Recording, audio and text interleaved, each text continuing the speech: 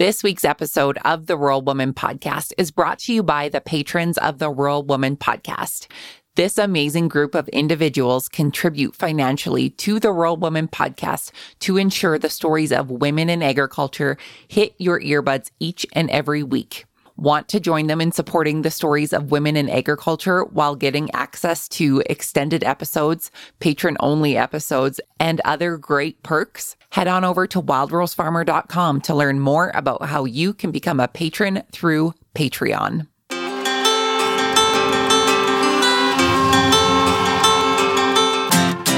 Welcome to the Rural Woman Podcast, a platform for women in agriculture, ranching, homesteading, and more to share their stories. I'm your host, Caitlin Dubin.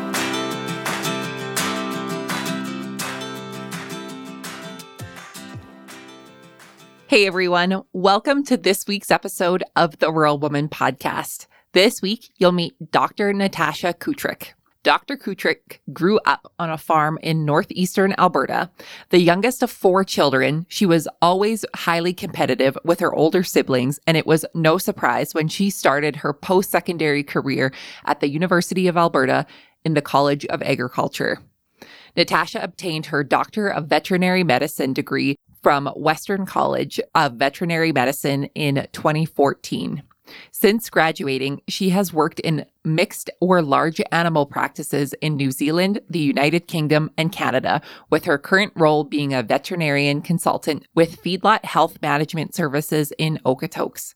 Outside of their daytime jobs, Natasha and her husband run a small cow-calf herd with a few horses, cats, dogs, and recently honeybees. I am very excited to get back to sharing all brand new episodes with you.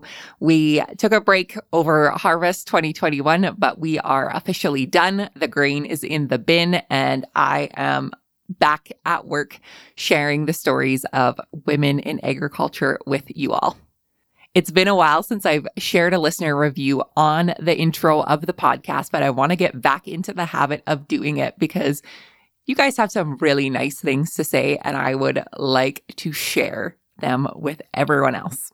This week's listener review is from Dawn Dish Soap via Apple Podcasts in the US.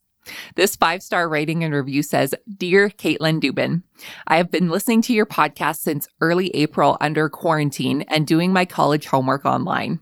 I enjoy each person you talk to on your podcast. My favorite episodes in the podcast have been when you're talking to women about regenerative soil health in agriculture.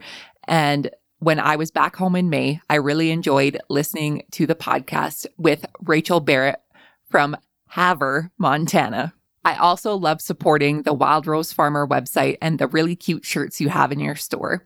I got an Egg Support Egg shirt for me and my mother and recently purchased an I Am Your Rancher and Team Sheep tank top. I am so happy to wear them with pride. Finally, I also enjoy being part of the Rural Women Podcast community as well. Please keep doing what you're doing and telling everyone's story of agriculture. Thank you."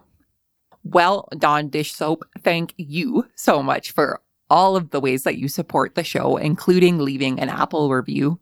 This is one of the best ways that you can support the show without using finances behind it.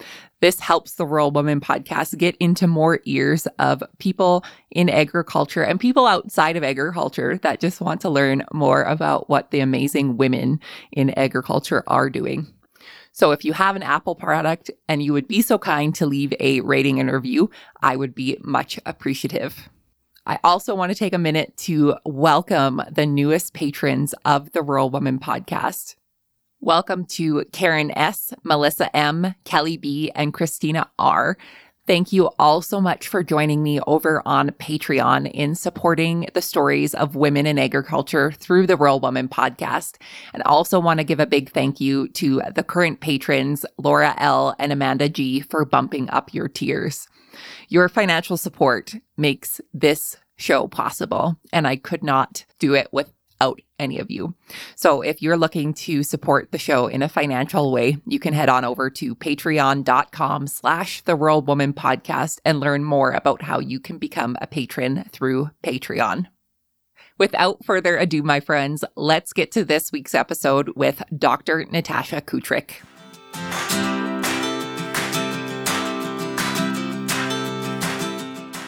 Dr. Natasha, how are you? Hi, Caitlin. I'm very well. How are you? I'm doing very well. I like any opportunity to have a kick-ass woman on the podcast that has doctor in front of their name. So I'm very, very excited to get to talk to you today. Thank you. Natasha, for our listeners who are unfamiliar with you, give us your background. How did you get your start in agriculture? For sure. So I'm a veterinarian that now specializes in beef cattle. But long before I had this job, I was raised on my family's, fourth generation cattle farm in northern Alberta. So I feel like most farm kids on a cattle farm, I was involved in 4-H and the day-to-day operations. So that's kind of where my passion was ignited. And then from there, I kind of had a roundabout way. I did mixed animal practice and small animal work, and then finally ended up where I always wanted to be, which was specializing in beef cattle. So when was it, do you think, in your life as a farm kid that you decided that you wanted to do animal veterinary medicine? Yeah. So I guess I wasn't always raised on a farm. My father, before becoming a full-time cattle farmer, he was also an RCMP, a police officer in Canada. So we moved around quite a bit, and I got to experience the city living. And while we were living in the cities, my parents always motivated, bribed, I don't know what the correct word was, but that someday we'd move back to the family farm that my grandparents used to have, and then we could have all the animals, the dogs, the horses, the cows, and that's always the dream. And when we did finally move back to the farm, it was so much better than we would have imagined, me and my sister. And that's when I just fell in love with everything. Being outside every day, helping my dad. So I can't remember. I think it precedes my memory. But specifically, actually, I'll say about a vet is I was very, very fortunate that the veterinarian my dad used for the cows was a woman. And she was just fantastic. And I remember thinking when things would go sideways on the farm and there's something where my father, who I thought could do anything and everything, couldn't, he'd phone up this lady and she'd show up with her stethoscope and her toolbox and get the job done. And that's just like, oh, I want to be that. And then it went from there. That is so great. Well, and a few things I want to unpack here. Absolutely 100%. The best bribe your parents could have ever told you was when we move back to the farm, you guys could have whatever animals or critters you wanted. Yep, and it worked. Right? I would be packing up my suitcase, I tell you what. Because, before that, me and my sister, we'd pretend the other one was an animal. So like on one day I would be the dog and she'd lead me around by a skipping rope. And then the next day she would be a cat because we weren't allowed to have any animals. So we were just so excited to actually have the real thing instead of each other. Oh my gosh. That is so sweet. And I probably could have been your third sister because that's definitely what my cousins and I did growing up. And it was so much fun to play pretend of all of the critters and all of the things. Yep, I agree. Awesome.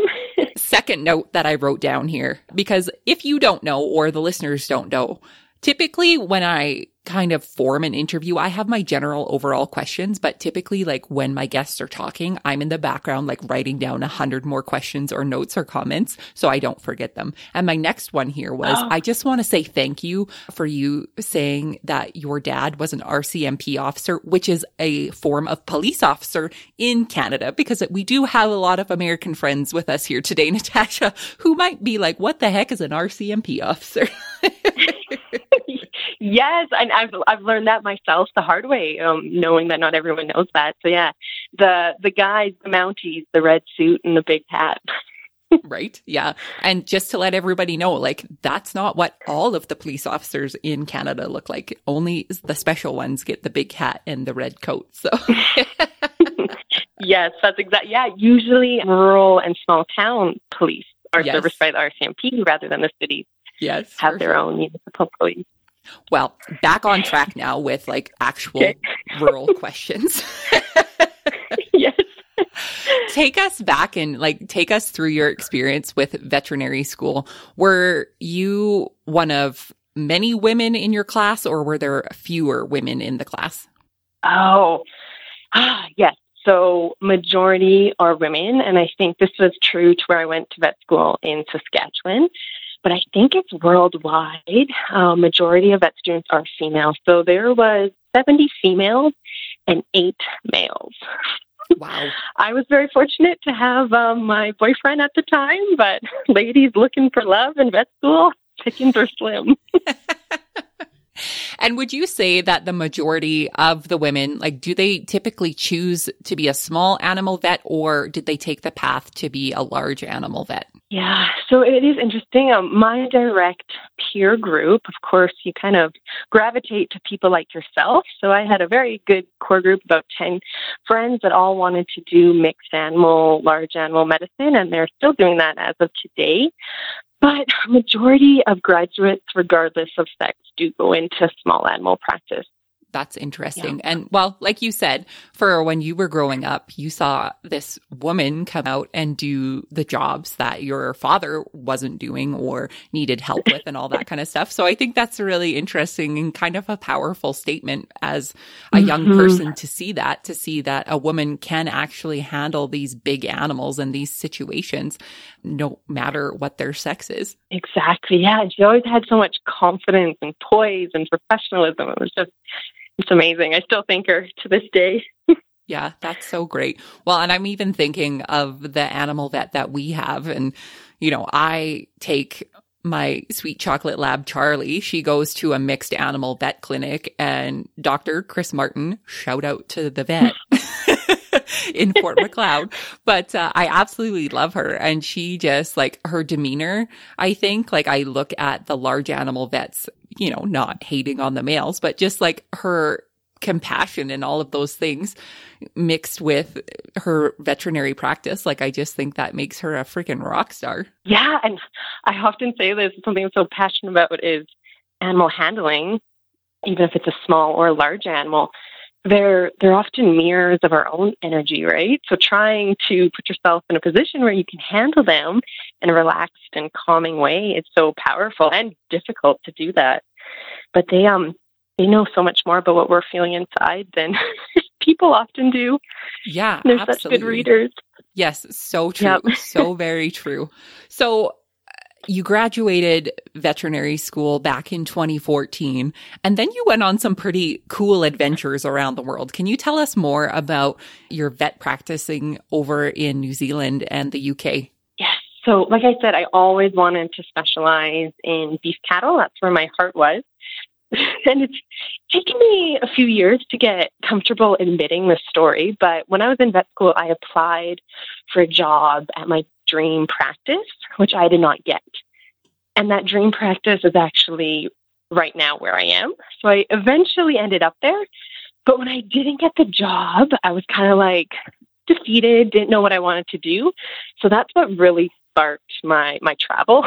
So when I got the rejection, I was like, all right, I'm going to go on an adventure. And I picked the farthest place away, which was New Zealand.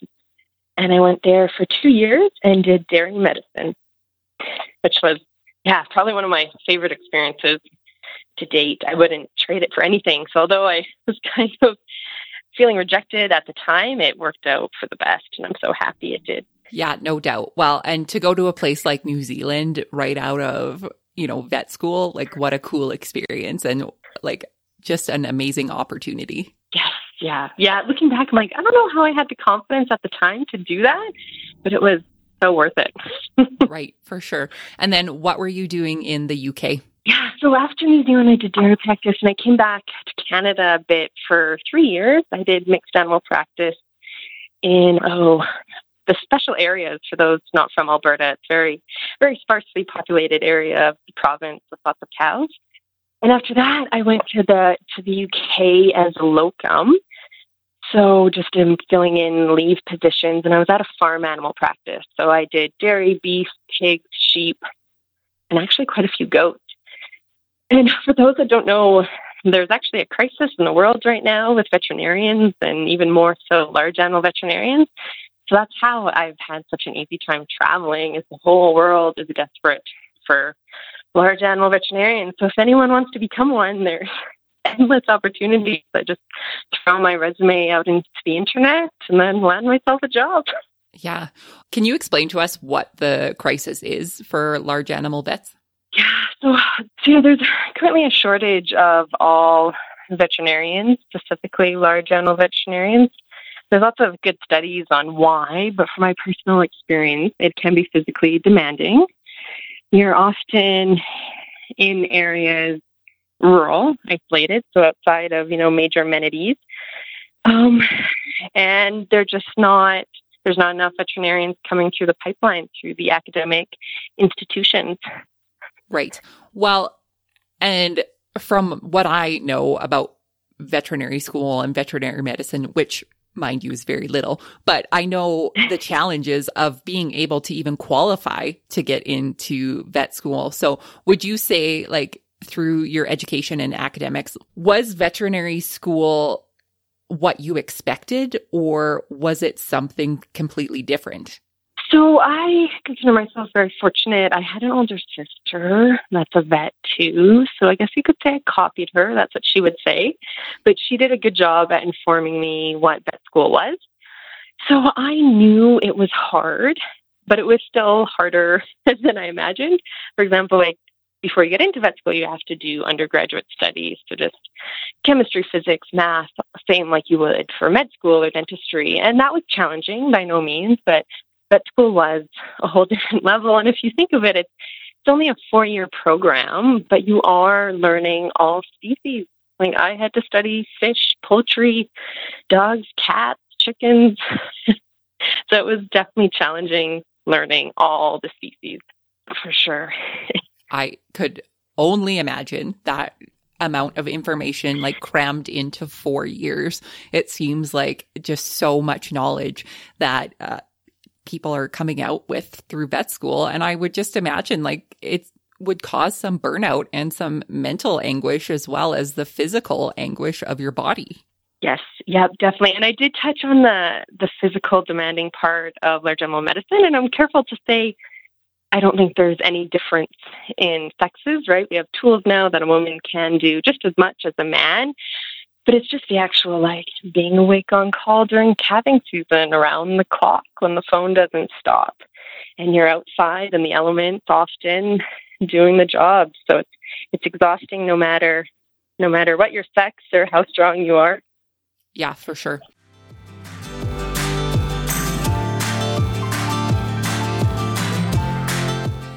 You can help support the stories of women in agriculture to be shared through the Rural Woman podcast on Patreon.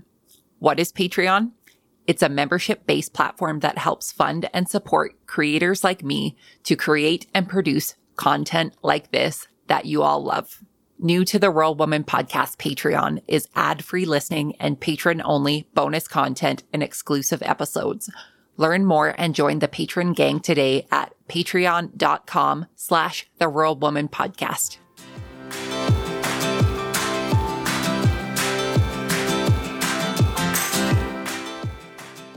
So, Natasha, for the listeners who are listening who, are inspired to go to vet school and want to be a vet, what would be the best piece of advice you could give them?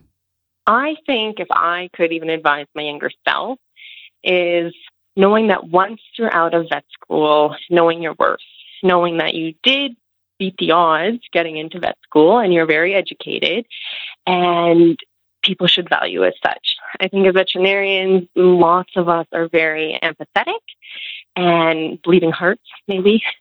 So we often do things maybe for free or stretch ourselves too thin, and knowing that you do have worth, then you should put boundaries on yourself. Because you actually, Caitlin, mentioned the word burnout. And unfortunately, I have seen that probably myself in lots of my peers and my mentors. And I just think we have to protect ourselves from that, because if you're burnt out, there's no matter how empathetic you are, you can't do your job anymore. And mental health is getting great awareness, which it needs to, but veterinary medicine is very severely affected by mental health crises compared to other professional programs. We're doing some work trying to talk about it and improve it, but it is a reality, suicide and mental health crises in veterinarians. So anyone that deals with veterinarians, please be kind to them. We're often We're often very tired. Yes, I can only imagine. And that is great advice. Be extra nice to your veterinarian the next time that you see them. Yes, yes, yes, yes. So I want to talk more about what your career is now and what you're doing. So, after these big world adventures, you mentioned that you came back and you were able to get your dream job. So is that what brought you back to Alberta, or was there different reasons? Yes, well, two reasons. So it was the dream job. When I was in the UK, I actually got approached by the clinic that I'm now working at for a job. But me and my now husband have been together throughout all of my travels. So he was probably the number one reason that I came back. He didn't come to the UK with me. He supported me in going, came and visited. I was gone for 9 months. So bless his heart. I love him very much. He's very supportive. But that was probably the number one reason why I came back. And then it worked out that I got my dream job at the same time. So very blessed. That's great. The dream guy and the dream job. That's a great reason to come back to Alberta. It was. Yeah. I have to pinch myself still, to be honest. That's so great. So tell us what you're doing now and where you're working. So I am a professional services veterinarian with Feedlot Health Management Services by TELUS Agriculture. So I'm now more of a consultant. So I still do field work. So by that I mean doing sick cow examinations, touching the animals about 1 day a week. But otherwise, I'm at my computer. I'm working with data the company collects, analyzing it, and giving recommendations as a consultant. So there's often less glorious things to post on Instagram from my computer, but I really enjoy it. It's really exciting. And probably my favorite part is after we analyze the data and present it to clients, that those teaching moments and interactions is where my passion is, and I really enjoy it. So sometimes we're dealing with the owners of the feedlot, which are very, very successful business people, and often dealing with the crews, the cowboys and cowgirls, dealing with the animals every day. So it's very diverse. That is so neat. So what was it about this particular job that really drew you in? Yeah, so I have to go back. Before I was a vet, it was in my first year of vet school, I got a summer job at a feedlot in my hometown, which I was very lucky to have. So I was a pen writer. And the part that appealed to me at the time, for those that don't know, a pen writer is someone that basically checks the cows daily and treats them for any illness or just takes care of them. So you're on a horse in some feedlots. So that's what attracted me. I was like, oh my gosh, I can ride my horse all summer. How much better could it get? Little did I know that through that job, I would get to meet the veterinarians from Feedlot Health, and I got to see what they did. And it was then that I got really excited. They just were experts, and they knew so much, and I really liked data-based decision-making, and that's what they do. So they would, during that summer, I was there for 4 months. I think they showed up probably once a month and just taught us things that we could do different and what the owners and managers could do different. And it was at that point, I thought it was really cool working with the data and making decisions that way. That is very neat. And I don't know, I think for people inside of agriculture, we realize how much data and technology that we have at our fingertips to make food production that much more successful and profitable and all of these things. But I always think it's interesting for people outside of agriculture that kind of just think, well, farmers drive a tractor and put seeds in the ground, or they feed their cows and send them to market kind of thing. But there's so much more that goes into it to create a successful business in agriculture. Yes, that's a great point. Actually, I should even back up because right now I deal with feedlot people all the time, so this is normal. But for those not, even for my mother, she gets still shocked at what we do. So when I was a pen writer, if I found a sick animal, I would remove it from its home pen and take it to a hospital. And there I could scan an earring, a tag, and then on the computer system that we have beside the chute, everything comes up. So often it's birth date, the farm it originated from, the weight it came in, how much weight it's gaining daily, any products, every single product it's gotten at the feedlot, when it got it, who gave it, and then I would take its temperature and weight and do a physical exam and enter that in. And so there's nothing missed. Everything is recorded, and then that's how we make decisions. Yeah, that is so I still forget that that's not known to everyone. Well, let's talk more about what's not known to everybody when it comes to feedlots, because like you and I were chatting about before we hit record, where I'm currently located in Alberta, it's called Feedlot Alley. There are feedlots everywhere. So this is something that I get to see quite often, but there are people in Canada and the US and North America and all over the world that really aren't privy to know what happens in a feedlot. And it's interesting that you talk about your mother not knowing certain things about your job and all of the things. I swear I'm going to do an episode with my mother at some point for the Rural Woman podcast. And I'm going to just point out, like, plain ask her, what do you think I do for a living? And see what she has to say. Because sometimes I feel like she's a little confused still. But Caitlin, you need to do that. Right.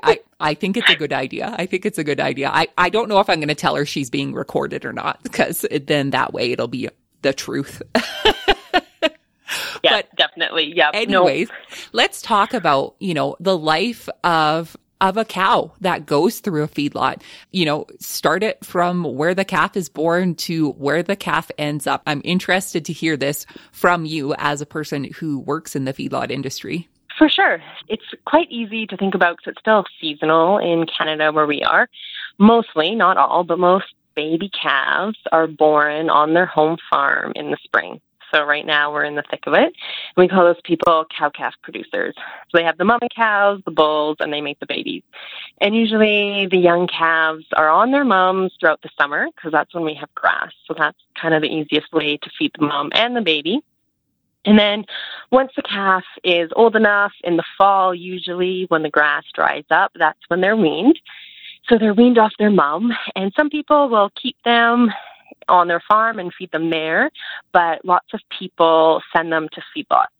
So they all come together, and that's where they're fed until the final stage of beef production, which is harvest. So that feedlot stage is the calves being fed a diet in Alberta, lots of corn or barley. And then they're to their finished weight, we call it, which is what we want to consume as consumers. And then they're harvested at the slaughter plant. See, it seems pretty simple to me, but there are some people who are very confused about how the cows got there and all of the things. So not to call my mother out, but we've had some pretty interesting conversations. I'm like, how do you not know that? But then again, I remember there are people outside of agriculture that are not versed in where their food comes from. And I myself was one of them. Yeah. No, and I just think that's awesome that you came from there, and now what you're doing with your podcast is wonderful. I really respect that. Thank you so much. I appreciate that. So, being a part of the feedlot industry, I know there are a lot of, misconceptions that can come out of it. So in your opinion, what would you say are some of the biggest misconceptions that you hear as a veterinarian when it comes to feedlot management? So probably the biggest one that most people see is the different marketing schemes, right? The different types of beef that we can buy, organic, grass-fed, from the farmer's market or from Walmart or Costco. So one of the biggest misconceptions I feel like is conventional raised beef. So the most common that you buy at the big grocery chains is lower quality than what you would buy in a farmer's market or different marketing schemes. So even though it's conventional, I will attest that it's still safe, high quality, and the people producing it, which I'm one of them, still care about that product and animal welfare and antimicrobial use, all of those things. So by all means, I don't discredit different marketing schemes. I think everyone should have a choice, and they do some wonderful things. But you don't have to be concerned about buying it from a conventional grocery store. It's still a great product with great people behind it. Yeah, absolutely. And one thing that I know I hear a lot from consumers are, their fear of antibiotics or steroids in their meat. Can you talk a little bit about that fear for them? Yes. So probably first I'll talk about the hormones. So there is products that we give animals they're implants, and they go underneath the skin, and they're a little pellet that gets absorbed slowly into the body, and it makes the animal more efficient. So it essentially decreases their footprint. They grow just as much or faster with less feed. So we can do more with them. But the amount of hormones is very, very negligible and almost none. And I wish I could quote the figures. There's fantastic graphs out there. But the 1 or 2 or 3 pellets that they get throughout their life is so much smaller than what a woman's birth control pill would be, which I've taken almost every day of my adult life. And even Brussels sprouts, for example, naturally contain more hormones from the plant than that implant that we give to the animal. And the second part is there is huge effort by the federal government, CFIA, the slaughter plants, the people at the feedlot, making sure that those levels after the implant are lowest as possible before they enter the food chain. And there's so many checks and balances on the feedlot. We're always checking that animals going for slaughter don't contain too high. And then at the plant as well, they're being tested for that. So, be rest assured that there's no risk, and the amount of hormones in there is actually less than you would consume from other things. For sure. Well, and even the use of antibiotics in livestock, I know from my personal experience, which is very little, but when I had a sick calf, I had to give her antibiotics to help make her feel better. And even reading the label on the bottoms, there are withdrawal dates when it comes to giving a sick animal antibiotics, and then, the withdrawal date for them to, if they were to go to slaughter after that. So can you talk a little bit more about antibiotics and withdrawal dates? Yes, of course. Our government does everything possible to keep us safe from such things as antimicrobials. So every product that we use in Canada has to go through a very rigorous licensing process. And with that, after lots of trials and lots of money spent, they come with a date called a withdrawal date. And that's after how many days must pass from when an animal receives the treatment that it can enter the food chain. And those things are followed to a T, and they must be followed by producers because, like I said, they're tested in the plants. So if mistakes happen, so someone gives a sick animal, an antibiotic, and then it goes to the plant by mistake, they catch it there. So it doesn't enter the food chain. Right. Yeah. So I have lots of confidence in that. Yeah. And as well as and like you mentioned before, it doesn't matter if your beef has a fancy label on it or if you bought it direct from a producer. There was care for that animal somewhere in its life. And the way that I always kind of look at it, it's just like these animals live a life that they were designed for. They come into the world on their grass. And if they end up in a feedlot, they're fed and watered every day, and there's care for them every day to make sure that they are well. And then they move on to feed families across the world. So I just think that, for the people who are producing food, I honestly believe that people are doing the best they can with the knowledge that they have. Yes, I echo that so much, Caitlin. And the progress we've made in even the conventional beef with animal welfare and antimicrobial use, we're constantly improving every day. So I think it's something, that we're all should be proud of. Yes, absolutely. Well, I think, we're from Alberta, so we are proud to produce Alberta beef here. Yes, very much. And may I say, it tastes dang delicious. Yes, I'll have to have a steak after this talking about it. Yeah, my mouth is already watering for it. So I want to go back to kind of your day-to-day tasks and your operations. You talked about collecting data that you're sharing with producers. Can you tell us what type of data that you are collecting and presenting to the owners of the feedlot or the other veterinarians and that kind of thing? So I'm a veterinarian. I'm on my company's animal health team. But within our own company, we also have nutritionists, market analysts. So they collect a lot of different data, but the data that we collect is specific to health. So the main things is how many sick animals are being treated a day. And of those sick animals, we look at their temperatures, their weights, what diseases they're actually getting sick of. The list is long. And then on that, the feed team will be measuring how much those animals are eating and how much they're growing daily. The inventory, how many animals are in each pen, and the turnaround time. So absolutely everything you can think of is probably being recorded. On the animal health team, the biggest things we look at is morbidity and mortality, so sickness and death. And then diving right into to know the specifics, such as when they're getting sick, what animals are getting sick, what diseases, and obviously trying to decrease both. That's my job, decrease sickness and death. Yes, well, that's a good job to have. Yeah. We don't want either of those things. No, exactly. Well, and it's so interesting to have this data and then to be able to share that with a larger team like you have.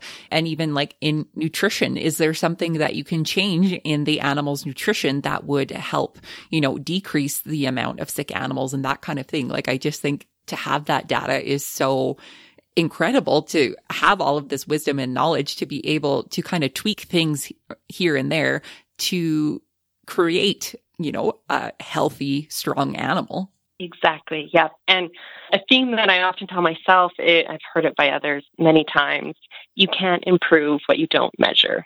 Right. That's why we essentially measure everything. And another cool thing about our company is I'm located in Okotoks, Alberta, Canada, but we have clients all over the world, which we collect data from. So our database is very powerful. We have lots of clients in the States, Mexico, Kazakhstan, South Africa, all over. So it's a very exciting place. That is so cool. That's so cool. And not everybody is a big numbers nerd or anything, but I personally think data can be sexy. Yes, exactly. I know Instagram doesn't think so. No one wants to see pictures of spreadsheets, but it is pretty sexy. I agree. Yeah. Well, it has been so good, Natasha, chatting with you today. You are a wealth of knowledge when it comes to the health of cattle and feedlots and all of the things. Is there anything that you would like to leave the listeners with today that we haven't already discussed? Oh, just that agriculture is a great place to be. It's just that simple. You're part of a great community, a great history. Right? Farmers have been around for so long, and to be a part of that is amazing, and it's exciting. It's very, very exciting going forward. Right? I think it's so true. And you mentioned this, there's just been so many advances when it comes to agriculture over the last 50, 100, 200 years. All of these, all of the data that we have now and all of the improvements that have been made, I just think that agriculture is a really exciting place to be. And I'm excited to be a female in agriculture with the likes of Dr. Natasha. Thank you, Caitlin. Yes, I could not agree anymore. All the women on your podcast, it's an incredible community to be a part of. For the listeners who would like to connect with you after the show, where can they find you online? Oh, for sure. Probably the easiest is Instagram. So my name, my family calls me is Natoosh, so NATOOSH vet, VET. That's my handle. Perfect. Or Facebook with my personal one. Okay. I will link those in the show notes for you so people can find you and connect with you. Natasha, my last question for you is, what is the most rewarding part about being a veterinarian for you? Oh, hands down, it's the people that I get to work with. And by people, I mean the owners of any farm, to the laborers, everyone involved in it. I often laugh. It's no surprise to me that Hollywood has really glamorized the cowboy way of life, from John Wayne to now Yellowstone. Not everyone in ag is cowboys, and they don't always portray it perfectly. But I think the characteristics of those people are the same. I don't know if it's the resiliency or the respect for Mother Nature, but the people is what makes my job wonderful. That is perfect. Well, thank you again so much for coming on the podcast today and sharing your story. I really appreciate it. Thank you very much, Caitlin, for reaching out. Special opportunity.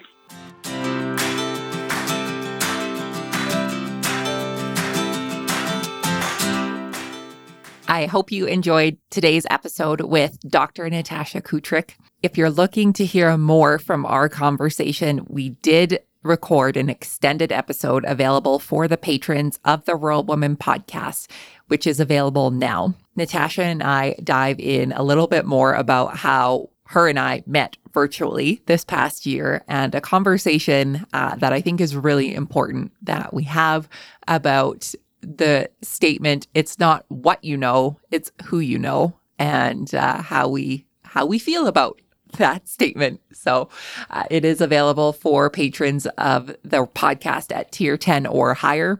So if you're looking to support the show as well as get audio bonuses such as that, as well as my patron exclusive podcast, maybe you can relate, you can head on over to patreon.com/The Rural Woman Podcast to learn about supporting the show through Patreon.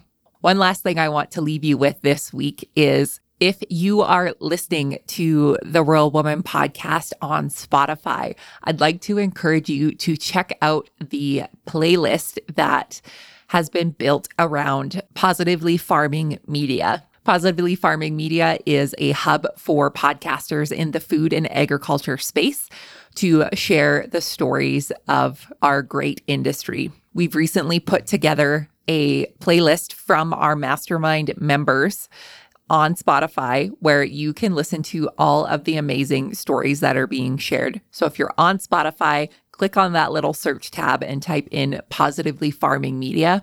Give the playlist a like, and you will get all of the amazing podcasts each and every week straight to your listening device. For more information, you can head to the link in the show notes for Positively Farming Media. Thank you all again so much for tuning into this week's episode of the Rural Woman Podcast, and we will see you back here real soon.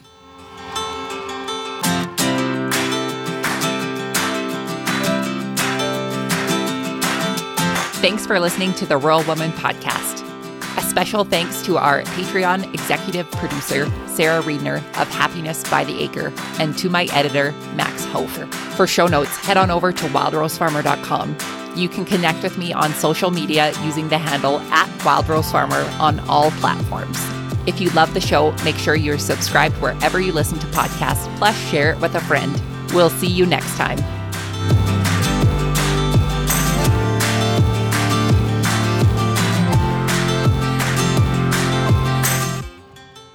Caitlin Dubin, the host of the Rural Woman podcast, and Bev Ross, host of the Joy Farmer podcast, have teamed up to create Positively Farming Media. Positively Farming Media is a podcast hub that connects and cultivates growth-oriented farm and food storytellers.